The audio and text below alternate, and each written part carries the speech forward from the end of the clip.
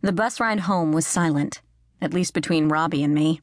Partly because I didn't want to draw attention to myself, but mainly because I had a lot on my mind. We sat in the back corner, with me crushed against the window, staring at the trees flashing by.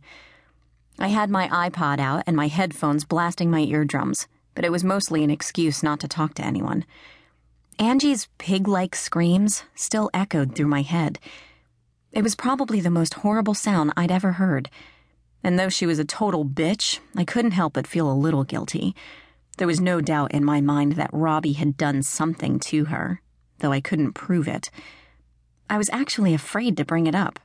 Robbie seemed like a different person now. Quiet. Brooding. Watching the kids on the bus with predator-like intensity. He was acting weird. Weird and creepy. And I wondered what was wrong with him. Then there was that strange dream, which I was beginning to think hadn't really been a dream at all. The more I thought about it, the more I realized that the familiar voice talking to the nurse had been Robbie's. Something was happening. Something strange and creepy and terrifying. And the scariest part of all was that it wore a familiar, ordinary face. I snuck a glance at Robbie. How well did I know him? Really know him? He'd been my friend for longer than I could remember, and yet I'd never been to his house or met his parents. The few times I suggested meeting at his place, he'd always had some excuse not to. His folks were out of town, or they were remodeling the kitchen. A kitchen I'd never seen.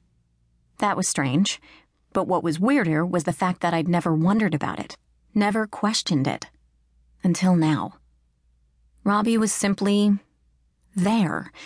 Like he'd been conjured out of nothing, with no background, no home, and no past. What was his favorite music? Did he have goals in life? Had he ever fallen in love? Not at all, my mind whispered disturbingly. You don't know him at all. I shivered and looked out the window again. The bus lurched to a halt at a four-way stop, and I saw we'd left the outskirts of town and were now heading into the boondocks, my neighborhood. Rain still spattered the windows, making the swampy marshlands blurry and indistinct, the trees fuzzy dark shapes through the glass. I blinked and straightened up in my seat.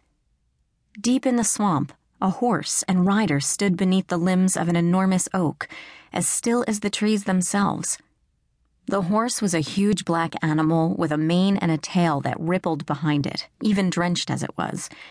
Its rider was tall and lean, garbed in silver and black. A dark cape fluttered from its shoulders.